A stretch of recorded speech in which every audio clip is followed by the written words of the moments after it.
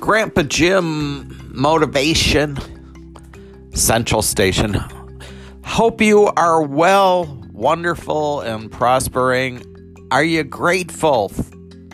It's a great tool in this type of situation to get a gratitude list together. You know, there's a lot going on with politics, the coronavirus.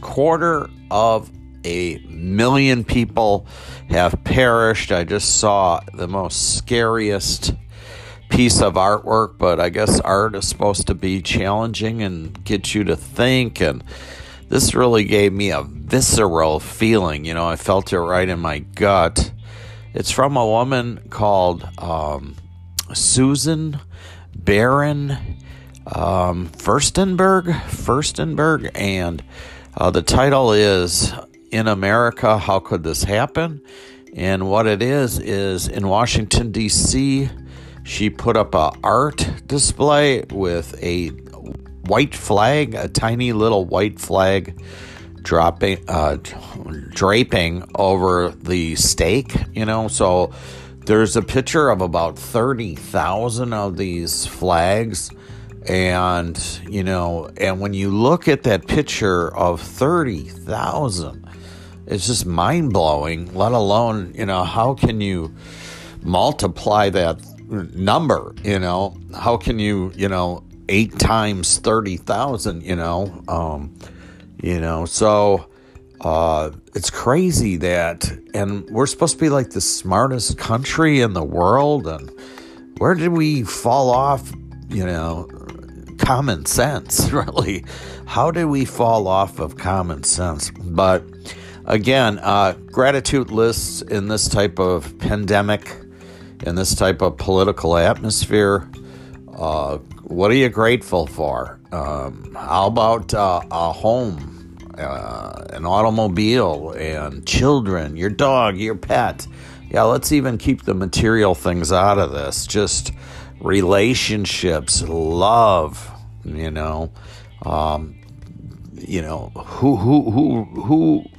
who's your go-to person? That's what I always say to people that I work with in mental health and substance abuse. I always say, who's your go-to person? Who is that person outside of a professional setting that you can connect with? And, that's so valuable just to have that. I work with a lot of people on my client list that don't have anybody. They have no one of, blood related.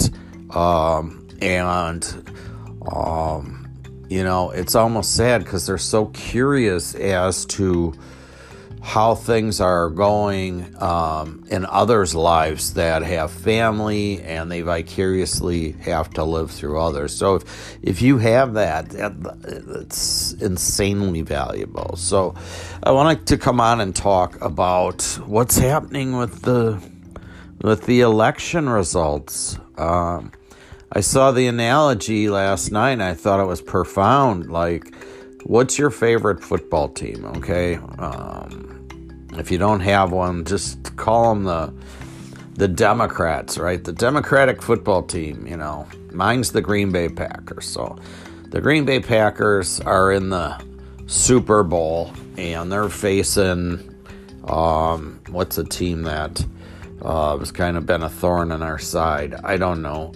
Let's say the San Francisco 49ers, although we just whooped them. But so let's say those two teams are on the field, and the Green Bay Packers win. And so they win the game. They walk off the field, and everybody in the stands goes home because it's over, right? But the 49ers still are standing on the field, and they're not willing to accept, the outcome of the game. Like the Republicans aren't willing to accept the election results, and it's crazy. It's ridiculous. It's so, I'm not a insider on Washington or security for this country. But I will tell you this. I would think that when the new team coming in, Joe Biden, Kamala Harris, they're coming in and they don't have the playbook. They don't know what's going on. That's criminal. That's horrible for us as a nation.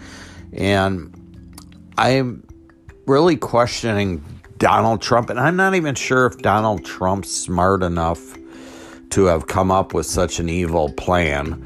You know, he hangs out with that Steve Bannon that just is off the rails with, you know, there's a thing in life, and I encourage people to, you know, in my world, I try to live up to the words I say, right? There are a lot of eyes on you. There's a lot of children watching this election. So what are we teaching them? When you lose, you sue for, you sue for any little mistake. And what I realized is the Republican Party is realizing there's 6 million more people, there's 80 million people that are going Democrat, and there's 73 million that are going Republican. There's just not enough of them, right? So even if we did a do-over or whatever, Biden's going to win again, and they're scared about future elections, so they're trying to hold on to whatever minuscule power that they have at this point, and it's horrible. What are you teaching your children? I just don't get it. And then a parent at home, you're cheering on, say you're a Trump supporter and you're cheering on Donald Trump and his legal team, and you're watching television. And what are you teaching your children? That when you lose, you stay on the field and you pout about it? No, you walk with your head held high, and you say to yourself, I'm coming back bigger and stronger next time, and that's the American way. That's always been the American way. We've never been a nation that sits around and pouts and gets into all legal types of trouble. So I just wanted to come on here. I've been waiting for that big story to drop so I could come on and give you guys, usually that's how it happens when I create these podcasts, where it's just one big thing happens and I'm just motivated to get on here, and that hasn't been the case. But this Donald Trump not conceding the election has been just slowly tearing me apart, just like his presidency. I'll never, right? You get traumas in your life, you get post-traumatic stress, you'll never get over it fully. Hopefully we learn how to cope and bring this country back to the beautiful, I'm getting emotional, the beautiful place that it's been my whole existence until these last 4 years. So word of the day, try to get a gratitude list together. I knew a gentleman at one of my recovery meetings that would ride a city bus in the city of Milwaukee, and he'd have to transfer several buses to come over to this meeting and say daily, I just came here to say today I'm very grateful that I'm alive. I'm grateful that I got food in my refrigerator and I have a place to go home to. And then he'd hop back on the bus, right? And maybe that's something we can all learn, is just to be grateful at that base level and not get all caught up into this political situation. Again, though, I think it's just deplorable. The behavior of the Republican Party is just, it's a deep wound for us, and it will be for this country, and none of these people are doing anything for their legacy. Nobody's going to remember them other as evil and mean people, and I certainly wouldn't want my grandchildren or anybody to ever think of my soul in that way, and I'm sure millions of you feel the same way. So hey, thanks for hanging out with Grandpa Jim today. I'm hiring a new employee today, and I don't know why I'm nervous about it, but so I can't imagine how nervous he is on the other side of the fence. So should be a wonderful day, and God bless all, and have a good, prosperous one.